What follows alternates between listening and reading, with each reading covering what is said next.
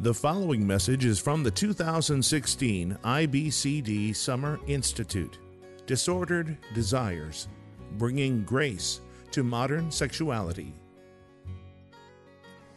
And this is critiquing evangelical arguments for same-sex relationships, and I'm Brian Borgman, and I'm going to ask you to pray with me.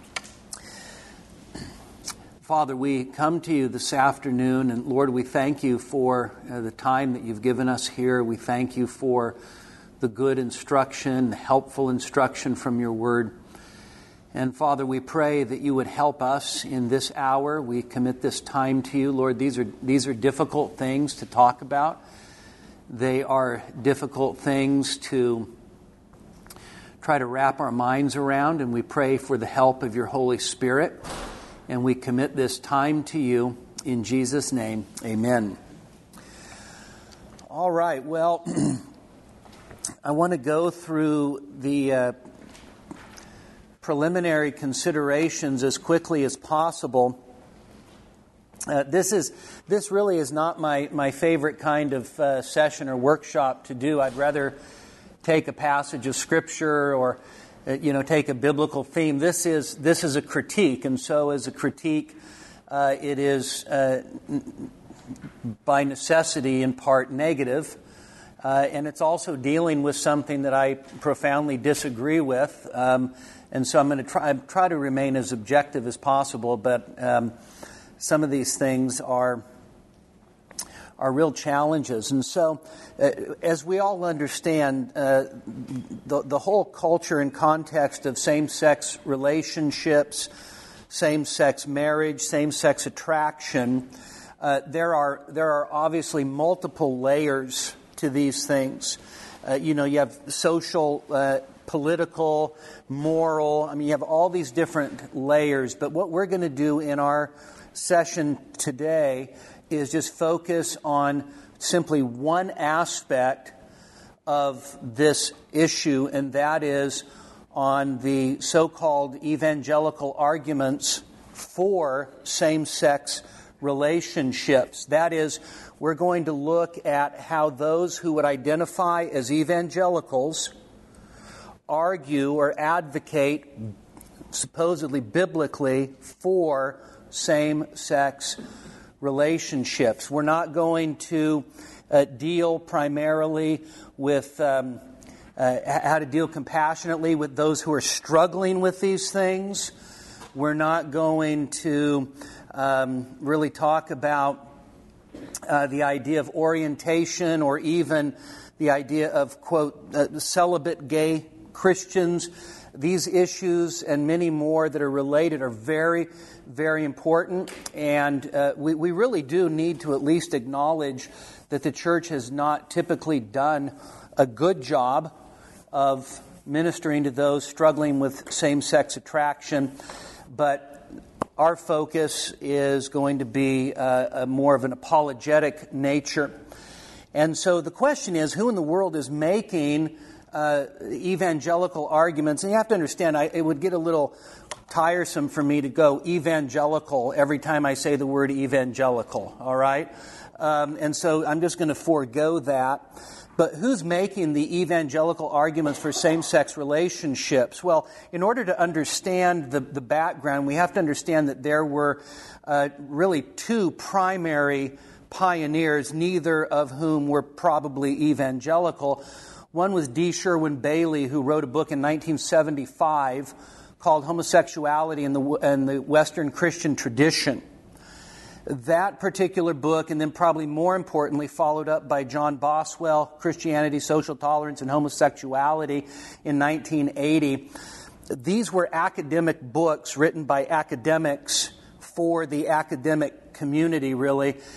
They had some influence on scholars. There were refutations that were written on their scholarship. But the significance of those books is that they ended up laying important groundwork for later evangelical advocates. In other words, there would be people a couple decades later who would end up picking up these arguments that were laid down and giving them, in a sense, sort of an evangelical twist. Probably the most dangerous is the popular level books. Nobody reads academic books except academics.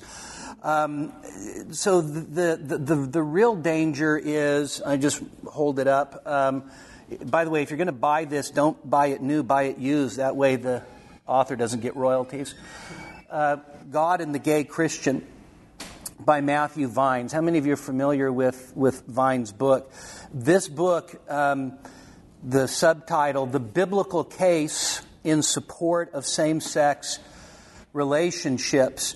Ironically, published in 2014 by Convergent Books, which was a subsidiary of Waterfront, which is a subsidiary of Multnomah Books. I think they've since parted ways. But this book by Matthew Vines, really more than any other book that I'm aware of, has made a pretty big impact on evangelicals. One of the things that is persuasive about the book is the fact that Vines writes in a very warm way. He speaks very much our language. He was raised in the Bible Belt. He was raised in a conservative evangelical church.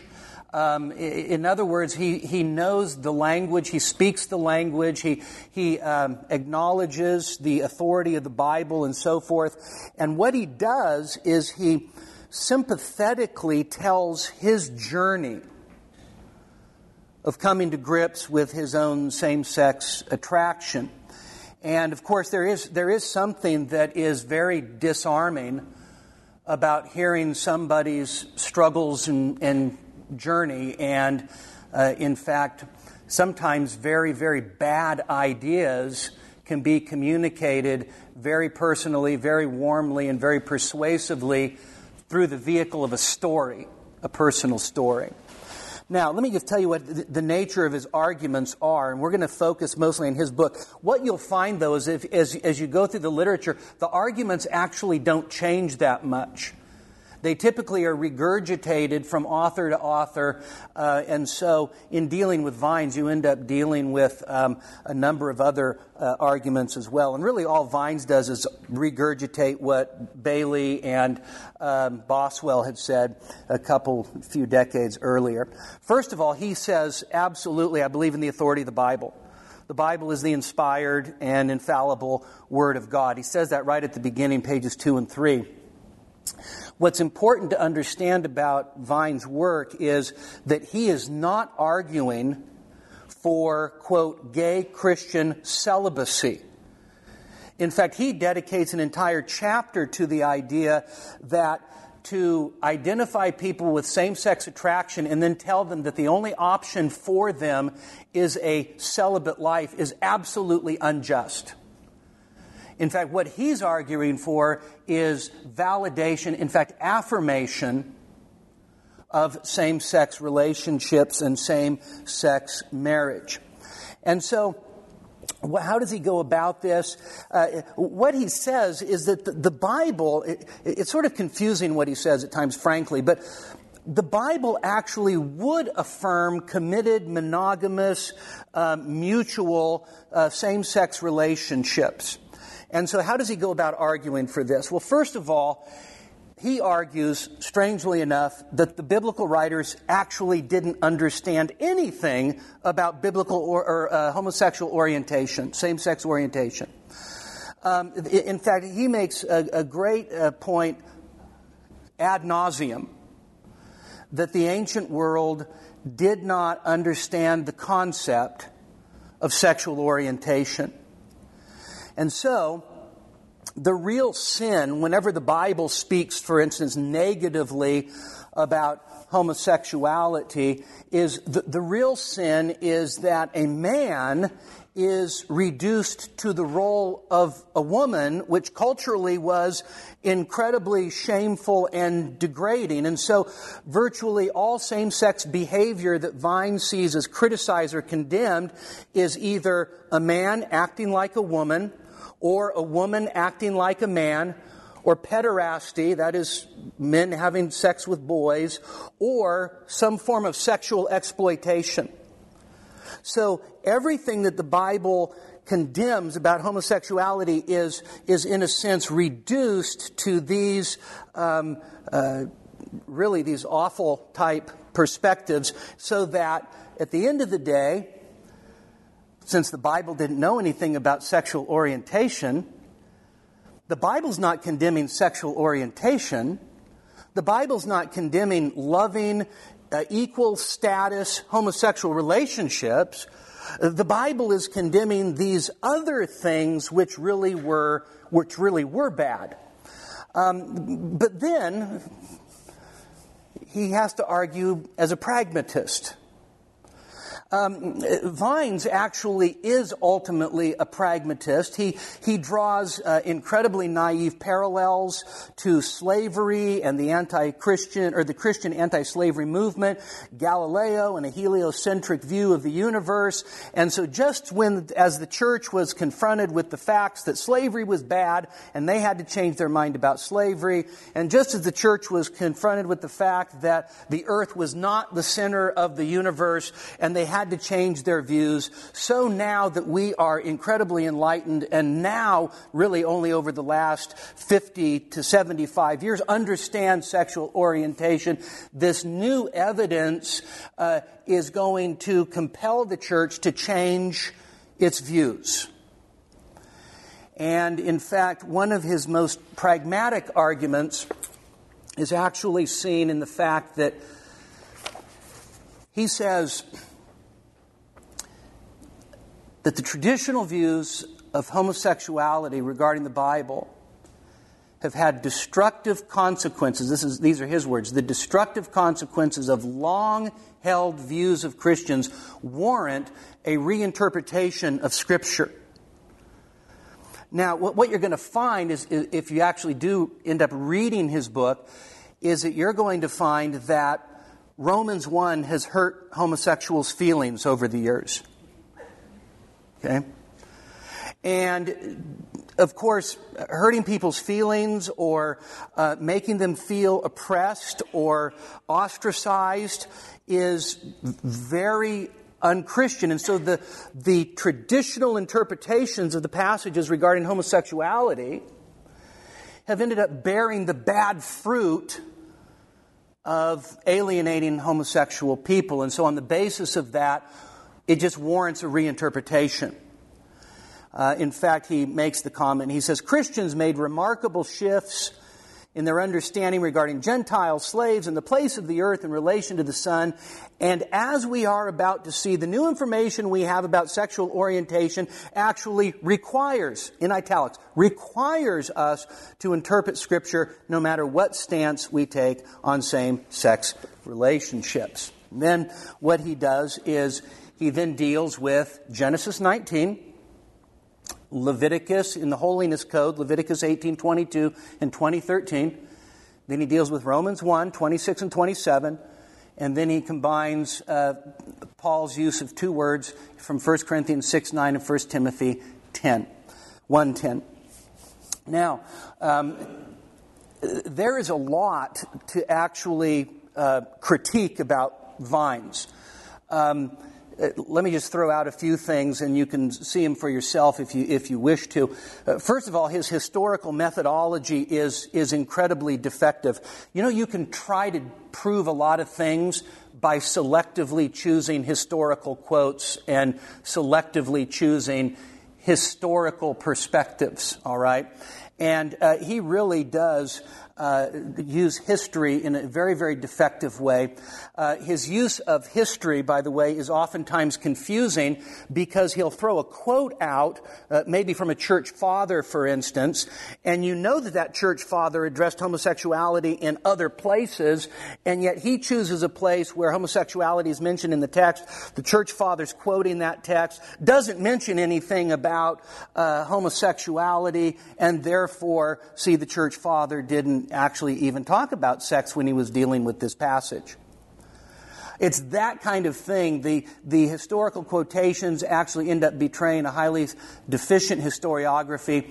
Ironically, Vines covers his bases by claiming, I'm not a scholar. Let me just tell you that when somebody starts out their book by telling you that they're not a scholar and then attempts to be a scholar, there is usually very little success. Now, my main focus, my main interest is on how he handles the Bible. His interpretive method, his exegetical method. But understand this, as Vines deals with these passages, in a sense, he always has his trump card. That sounds wrong nowadays. He always has his ace up his sleeve, and that is this. The traditional view of homosexuality hurts people's lives. That he can always fall back on that, and we'll see how he does it from time to time. So why in the world should we deal with this in terms of a biblical counseling conference? Well, I would just tell you that with the rise of popular level arguments and the increasing pervasiveness of LBGT and whatever other letters they add on to now, with the increase of these as social issues ever before us, especially, we live in Nevada, and which means that we thankfully don't live in California. But these things are like ever in front of us, right? On a weekly basis. And so what's going to happen is, in an increasing way, evangelicals are going to be exposed to these arguments. And I will tell you that I believe that we need to be better prepared. Who knows the name Bart Ehrman? Misquoting Jesus, right?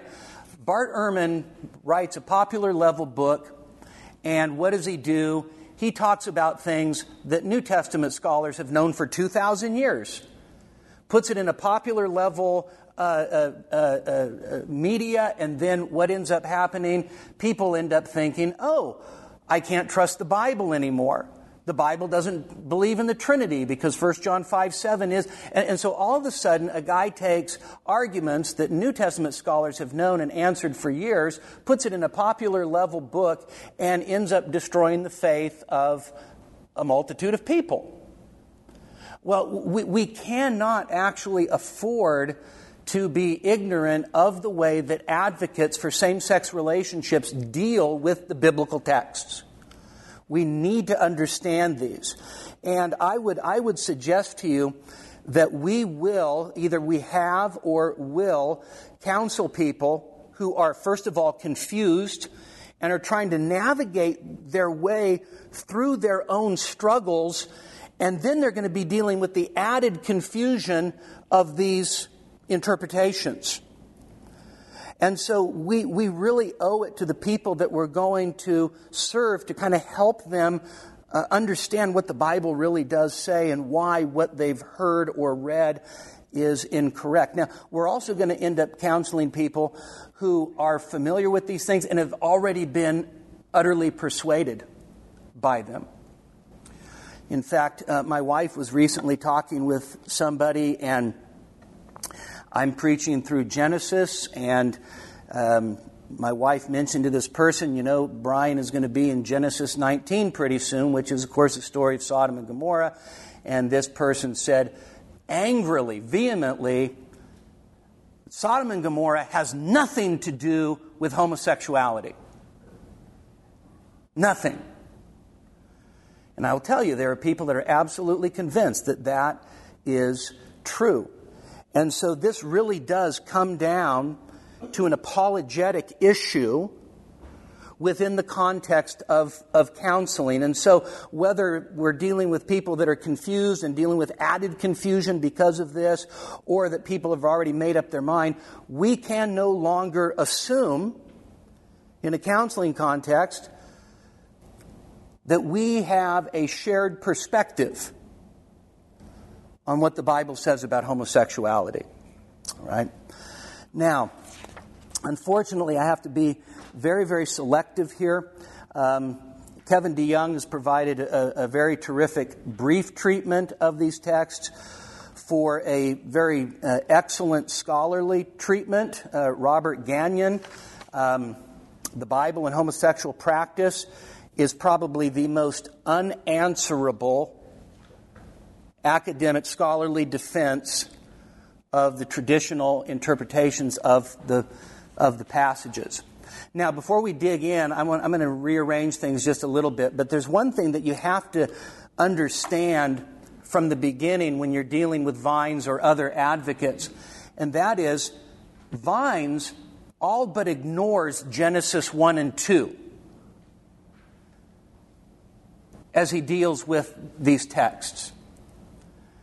And as James Hamilton from Southern Seminary says, that is like ignoring gravity when investigating a plane crash. There is a fundamental, universal, pervasive assumption, and that is that Genesis 1 and 2 provides the foundation and the framework for the way that we understand what human beings are, man as male and female. It is the framework in which we understand the way in which male and female complements or completes each other. It is foundational for the way that we understand biblical sexuality, human sexuality within the biblical context. And to all but ignore that is actually just incredible, probably intentional neglect. What do you do with God made them male and female? Well, we're going to deal with Romans 1 first, just because if I run out of time, quite honestly, Sodom and Gomorrah is less important than Romans chapter 1. And so I'd like you to take your Bibles and turn to Romans chapter 1. This really is one of the great texts dealing with human depravity, and of course Paul is giving us a perspective on the fallenness of mankind, and that in the context of pagan Gentiles, religious, moral Gentiles, and Jews. His conclusion, of course, in chapter 3 is that all are under sin, right? No matter who you are. In this world, you're all under sin. And so in chapter 1, verses 18 to 32, he says, speaking about, in a sense, natural revelation, and then the way in which pagan Gentiles have ended up worshiping the creation rather than the Creator. Now, some commentators say that what's going on in Romans 1 is the way that pagans or Gentile pagans have become idolaters of the creation and idolaters, sexual idolaters that manifest itself in homosexuality. What seems to be two things, I would actually argue, is really the same thing. To worship the creation is, in essence, going to be heart idolatry that manifests itself in all kinds of rebellion against God, of which Paul seems to think that homosexuality is the crowning display. Okay? Now, verses 26 and 27, of course, are the key verses. These are the verses that have hurt lots of people's feelings. For this reason, God gave them over to degrading passions. Notice that word, degrading passions. For their women exchanged the natural function for that which is unnatural. Literally, that which is against nature.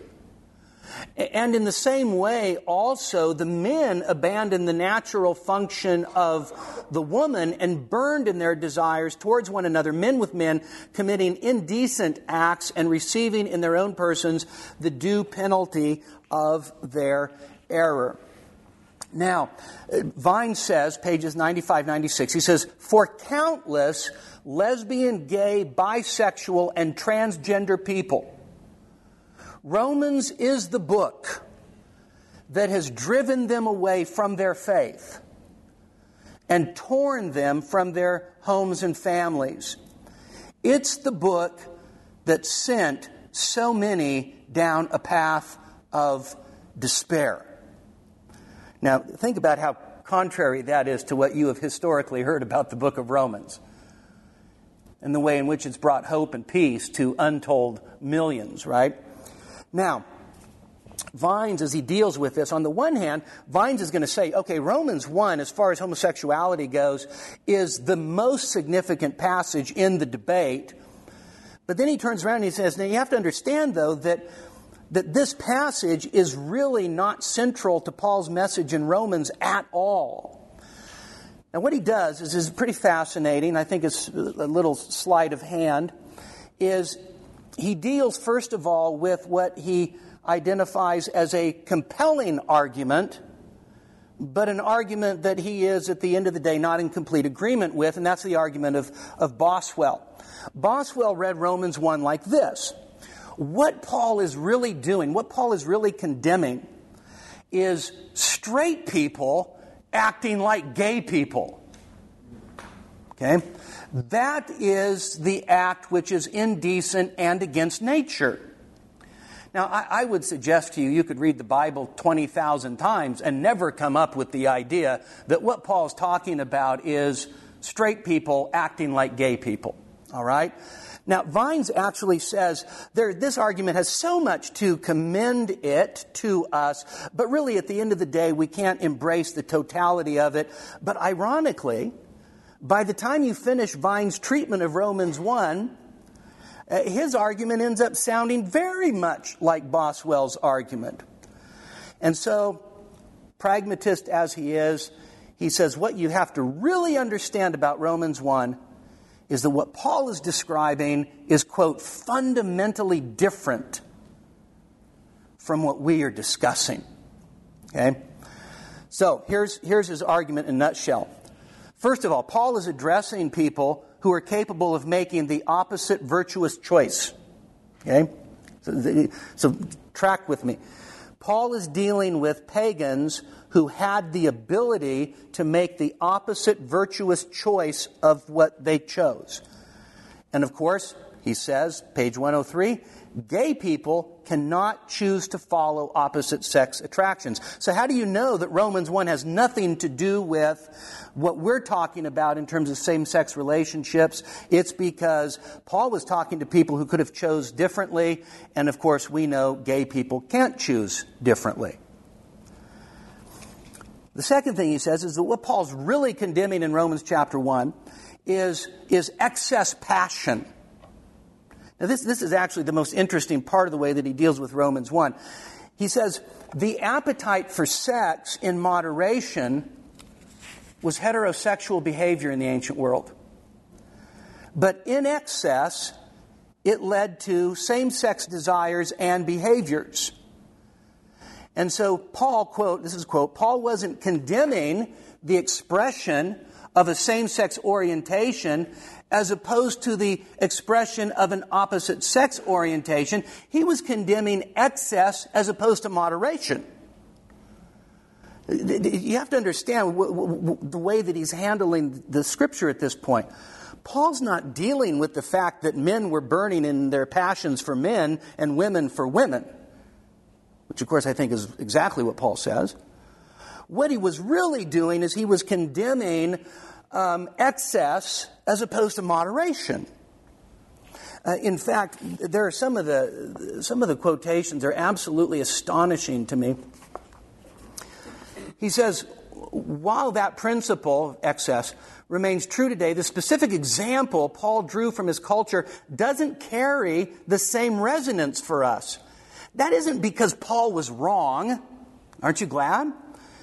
He wasn't addressing what we think of today as homosexuality. The context in which Paul discussed same-sex relationships differs so much from our own that it cannot even be reasonably called the same issue.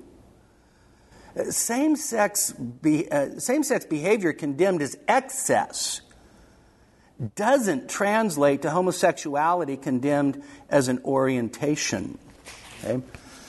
The third part of his argument is he has to deal with what Paul calls against nature.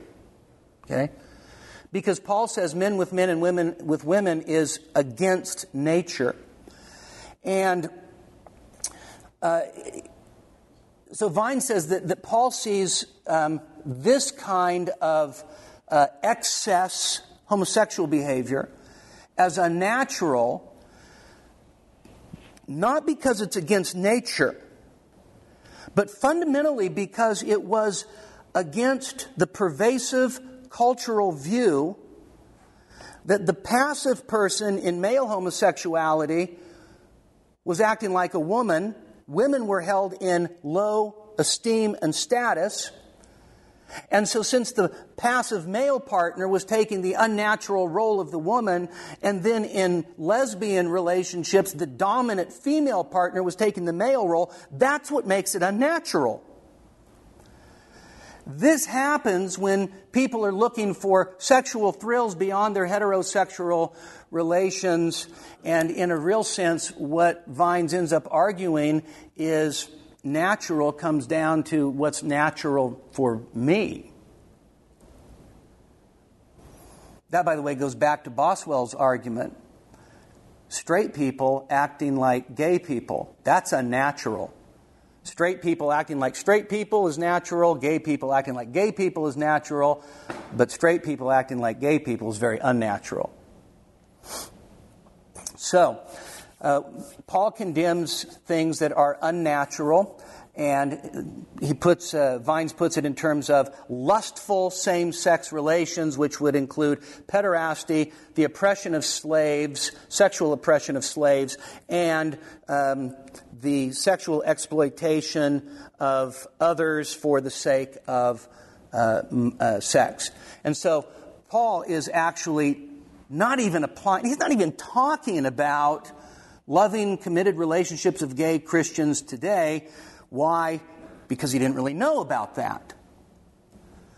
Such relationships, Vines would say, does not violate the created order because they're not lustful.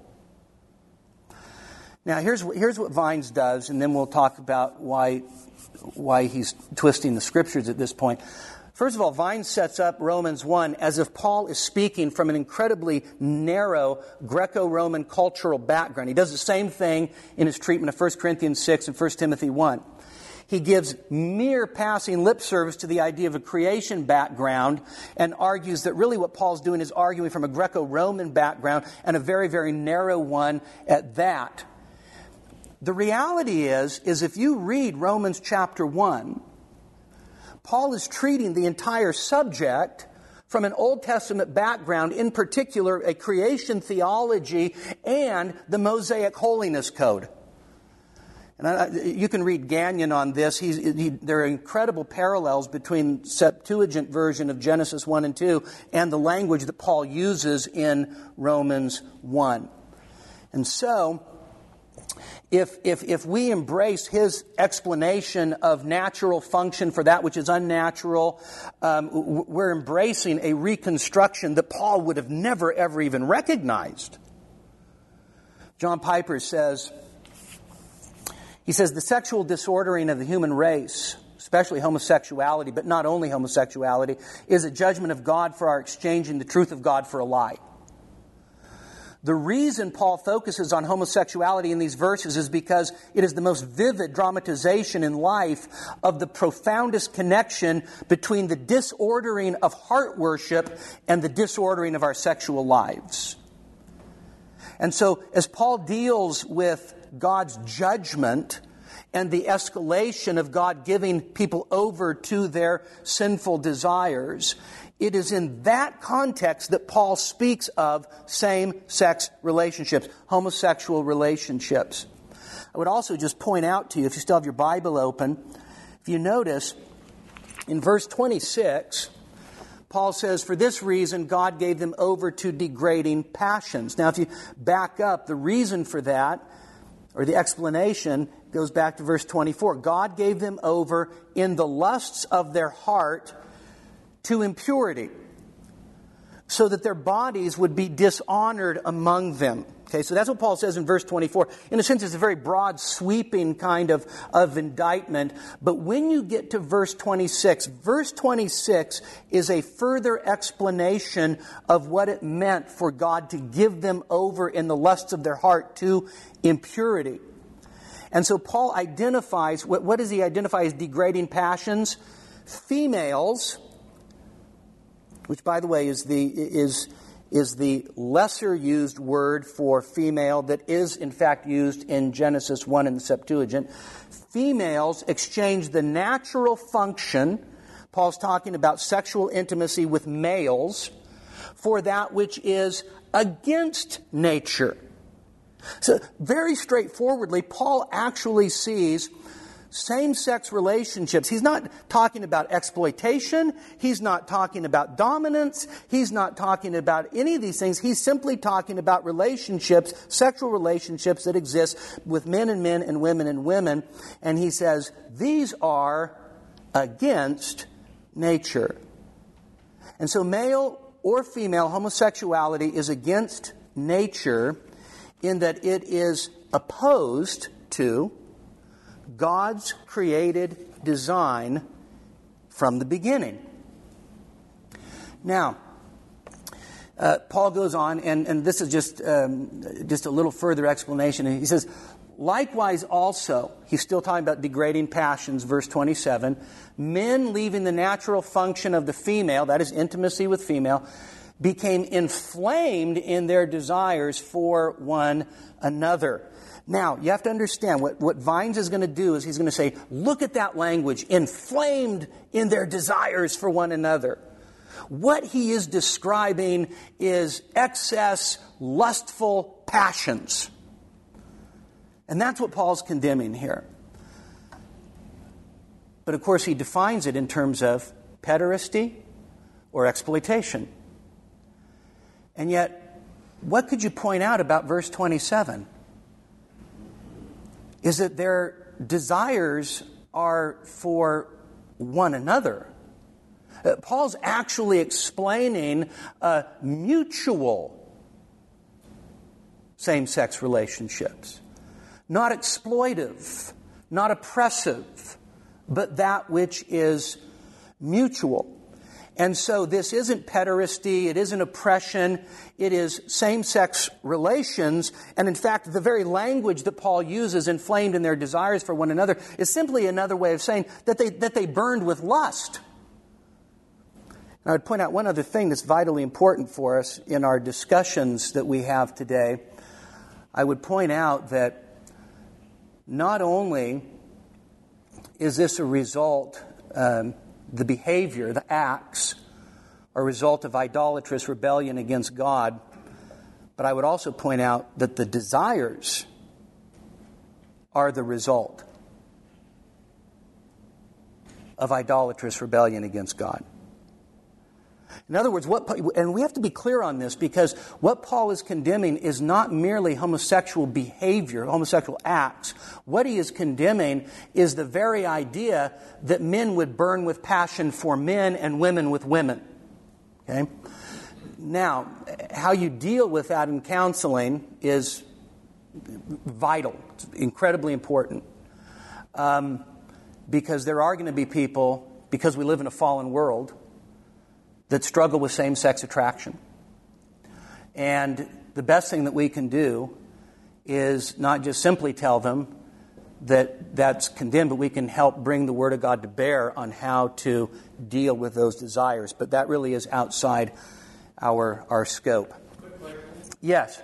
I don't know if it strengthens the argument. I heard a person arguing in Romans 1 along the lines you're arguing that, but I don't have the Greek text with me, that when in verse 26 and 27, the definite article thought is before natural relations. So they're saying because the definite article is before natural relations, it argues for this is the created natural relations. That it's God's created order. Okay. The use of the definite article there actually strengthens the argument that this goes back to the created order, and this is God's created order. Yeah, I don't know that you can hang all of that on the article, but I would certainly say that's Paul's argument, is that this is the created order, right? And the article may well strengthen that, but I don't want to overuse the article. Okay, so let's deal with the... I won't have time to get to Sodom and Gomorrah, I think. Maybe I'll just say a few things about it real fast. Of course, what passage comes to your mind when you think about the gravity of homosexual sin? Well, 1 Corinthians 6, 9 through 11, right? Those who practice such things, what? Will not inherit the kingdom of God. Now, Paul uses two words here. New American Standard translates it, nor the effeminate, nor homosexuals. All right? Now, 1 Timothy 1:10, Paul's talking about that the law is good if one uses it lawfully, etc., and the law is actually for the rebellious, the lawless, murderers, immoral men, and homosexuals. All right? So Paul uses two terms, and what's interesting, the first term for effeminate, that the NAS does effeminate, malakoi, actually just, in some context, just means soft or smooth. All right? Some of our translations, like the ESV, NIV, actually take both of those words in 1 Corinthians 6:9 and actually just put them together as just men who practice homosexuality. Okay? I think that's actually a mistake because Paul uses the two different words and he uses them obviously intentionally. All right? So you've got malakoi, which the New English translation, passive homosexual partners. Keep that in mind. New RSV, tragically, male prostitutes. Okay? Now, the other word, arsenokoitai, is used in both 1 Corinthians 6:9 and 1 Timothy 1:10. New English translation, practicing homosexuals. New RSV, sodomites. Okay? Now, what Vines does here is absolutely, utterly confusing if you're used to reading biblical studies, because he argues that malakoi meant, so many hundred years before the New Testament, a man that was self-indulgent and enslaved to his passions. And the reason he was called malakoi is because that's how women were viewed, as self-indulgent and enslaved to their passions. All right? And then he says, what this word really does is it encompasses an entire disposition towards immoderation, which of course was a woman-like quality, according to him, in the first century. But then he ends up saying, at the end of the day, the word is ambiguous, and we don't really know what it means. Well, ironically, the authoritative lexicon, BDAG, Bauer, Danker, Arndt, and Gingrich, who, by the way, this is not a conservative, evangelical, reformed lexicon. All right? They don't have an axe to grind one way or the other. They say about this word, pertaining to being passive in the same-sex relationship, effeminate, especially if catamites were men and boys who were sodomized by other males in such a relationship. This word is the opposite of arsenokoites. Okay? These are the two words Paul uses then. Then, the lexicon says, male prostitutes, as in the new RSV, is far too narrow a rendering, and yet sexual pervert is too broad. Then the other word, arsenokoitai, here's what's interesting. That word does not appear in any Greek literature, biblical or non-biblical, before the time of Paul. Now, what's interesting about that is one of my former Greek teachers at Western Seminary, James B. DeYoung, has actually aptly demonstrated in numerous journal articles that the word arsenokoitai is actually a compound word that Paul either coined himself or was in use in Hellenistic Jewish circles at the time of Paul, and is a combination of the rendering of the Septuagint in Leviticus 20:13, where it says, a man shall not lie with another man as he lies with a woman. Well, man and lie are the two parts of the word that come together and you could very literally translate it, a man better, bedder, or a man who has relations with another man, and we would call that a homosexual. Now, Vines actually says, you know what, it may actually be that the word comes from Leviticus 20:13, but even if it does, we still don't know what it means. Can I just tell you that this is a really bad argument? To just appeal to that we're not really sure what this word means when lexicographers and linguists have actually demonstrate what the word means is just simply, in a sense, he can't concede this point, in a sense, and maintain his argument. And so Vine says, now, here's the thing, is we really don't know what the word ultimately means. He argues that if it means anything, it's men who have sex with boys. But he says, but what the word is absolutely not applicable to is to a loving, committed gay relationship. It's probably related to economic exploitation by sexual means or pederasty. And yet, Bauer and Gingrich say, Paul's strictures against same-sex activity cannot satisfactorily be explained on the basis of alleged temple prostitution, male prostitution, or limited contact with boys for homoerotic service. The fact is that at this point, Vines is completely stuck. He has no argument, so at the end of the day, the argument is, well, this just simply doesn't apply. This is what he goes back to over and over. This obviously doesn't apply to what we know today as sexual orientation and same-sex relationships. Which I would just urge you actually to think about that claim. Think about the claim that the first century didn't know anything about same-sex attraction and relationships. Think about the argument for a minute. In a sense, he may end up proving too much, right? Okay, let me give a few conclusions and then point out one thing from Sodom and Gomorrah.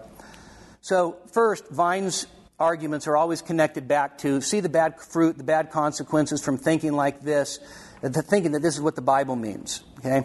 Well, Denny Burke says that Vines at this point, he's got the tail wagging the dog, all right? Because opposing homosexuality is obviously harmful to homosexuals, therefore the texts must be reinterpreted. Second criticism, Vines all but ignores the very starting point of the Bible itself, Genesis 1 and 2, which is the fundamental framework for both Old and New Testaments. Just as sure as you need to assume gravity when investigating a plane crash, you need to assume Genesis 1 and 2 every time the Bible talks about male, female, sexuality, human nature.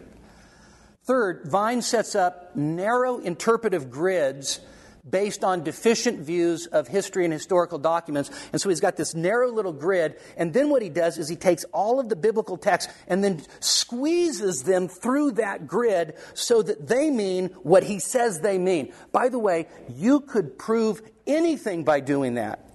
You narrow enough definitions, you squeezed a grid tight enough, you could actually run any biblical text through it and make it say what you want it to say. It is actually a fundamental example of question begging. Vines continually assumes the truth of his own conclusions in all of his premises. Therefore, he says actually at the beginning, he tips his hand, he says, really the only thing on this issue is for the church to accept it.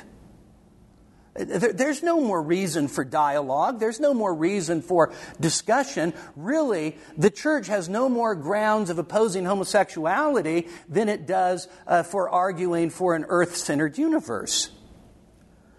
Well, what are those assumptions? Again, the biblical/ancient world didn't understand orientation. Thus, none of the passages deal with orientation. How convenient. The biblical ancient world looked at homosexuality as excess beyond heterosexual sex. Therefore, they didn't see or know about loving, committed same-sex relationships. Therefore, none of the passages deal with mutually loving same-sex relationships. I want to just point out that for somebody who claims to believe the authority of the Bible, these assumptions actually seriously challenge the sufficiency of the Bible. See, we're not saying whether or not the Bible mentions computers. Okay? We're not talking about whether the Bible acknowledges space stations. What he's arguing is that the Bible actually does not speak authoritatively to the essential issues of gender and sexuality and sin and the human heart. And we would say that is exactly what the Bible addresses. There is such a fundamental denial of the sufficiency of Scripture to address these issues. And so in order to accept Vine's arguments, one must assume a narrow worldview of the ancient world. Okay? And one must assume that the Bible uncritically adopts that view, i.e. low status of women, for instance. I would say to you that such a historical understanding is naive, as if there was some sort of monolithic moral code that everybody in the ancient world adhered to. It reminds me of those that advocate what's called the New Perspective on Paul, where they define what Second Temple Judaism believed, as if there was no variations or differences of opinion. Everybody must have believed it was just like this. Well, that's what Vines ends up doing. Everybody had to believe that it was just like this. And the fact is it wasn't. Vine's assumptions here don't take into account that the Bible does in fact deal with attraction, desire, and behavior.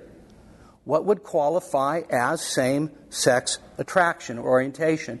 The desire and the behavior both prohibited, and to argue that the first century knew nothing about adult, equal status, homosexual relationships is absolutely absurd. And yet this is Vine's crux argument, which he repeats. And so I would just say that this leads him to revisionist views of clear texts of Scripture, so that he and others like him are so agenda-driven that they twist the Scriptures and lead many, many astray. And so how do we apply these things? Well, it's not all that easy. I would say first, when dealing with confused and struggling people, that patient, loving instruction is absolutely necessary. 2 Timothy 2:24, etc. These people that are struggling need to actually see God's truth in a loving, kind, winsome way. And so at this point, I'm not talking about how to help people talk about strategies to combat the struggle. All I'm talking about is just helping them to see the texts for what they really say. And I would remind us that there is absolute power in God's truth. And sometimes when the Spirit of God opens a person's eyes and they just simply see the clarity of God's truth, there is liberation. And here's what we have to our advantage, and that is the texts are actually straightforward. Now, when dealing with somebody who's convinced, they're typically convinced because of pragmatism and uncritical dogmatism. Okay? They're dealing with what we could call a pragmatic love hermeneutic. Okay? God is love. God is loving. How in the world could God ever condemn a loving relationship, no matter who it's between? Have you ever heard this? Something like it, right? And so what they do is they take, first of all, their own definition of love. Love without moral boundaries, love without truth boundaries, just their own amorphous, sentimental, sloppy, agape view of love, and they say this is God's highest ethic, is that people love and they're loving. Now you have to understand that probably one of the best things we can do is if you're dealing with somebody, if they're open, which is, I'm just going to say, highly unlikely. Get them to look at the contexts with you. Get them to look at the entire passages with you. When they want to talk about Romans 1, get them to look at the details of Romans 1. And I would argue that these are incredibly important issues, biblically, socially, and politically. But we actually have to understand that we cannot concede on these issues if we take the Bible seriously. For two interrelated reasons. One, those who practice such things will not inherit the kingdom of God. Okay. I want to say that the Bible unambiguously expresses the truth that those who practice such things will not inherit the kingdom of God. We're not debating election and free will. We're debating somebody's eternal state. The other reason that we dare not concede is because of what Paul says at the beginning or at the end of that chapter or then at the end of that section, and that relates to the very power of the gospel itself. And such were some of you. If we give up on this issue, even if our states begin to legislate against what they call reparative therapy and things like that, don't try to talk somebody out of being a homosexual. It's against the law. We have to understand that the minute we concede on this, not only are we conceding their eternal welfare, but we're also conceding the very power of the gospel itself, which does in fact have the power to transform people's lives. And the fact is that just as sure as for the thief and the adulterer, the gospel is the only hope for the homosexual. And I would say that even in the face of jail time, we don't concede. Even for the sake of being loving and compassionate. If somebody's got terminal cancer sitting in front of you, the loving thing to do is not to say, "You're okay." The loving thing to do is to say, "You've got cancer. We need to start radiation right now. It's going to be painful. It's going to make you sick. You're going to hate it. But it is for your good. It's your only hope." And so, brothers and sisters, I would urge you, be familiar with these things. Understand where people may be coming from so that you are able to give an answer to the objections. And may God help us. If you want to talk about Sodom and Gomorrah, I'll talk about that with you after we close in prayer. Father, we thank you so much for your word. We thank you for the clarity of your word. We thank you that we don't have to bring our own interpretation and insert it in your word in order to know what it says. We thank you for the clarity of truth. And Father, we pray that as biblical counselors, you would give us compassion on those that are struggling. We pray that you would give us courage to speak truth in love. And Father, we pray that you, by your sovereign hand, would actually mitigate the influence of those who would twist the Scriptures on such important issues. We pray, Father, that you would give us the courage to always be faithful and to say what you say. In Jesus' name, amen. Copyright 2016 IBCD. All rights reserved. More free resources are available at www.ibcd.org.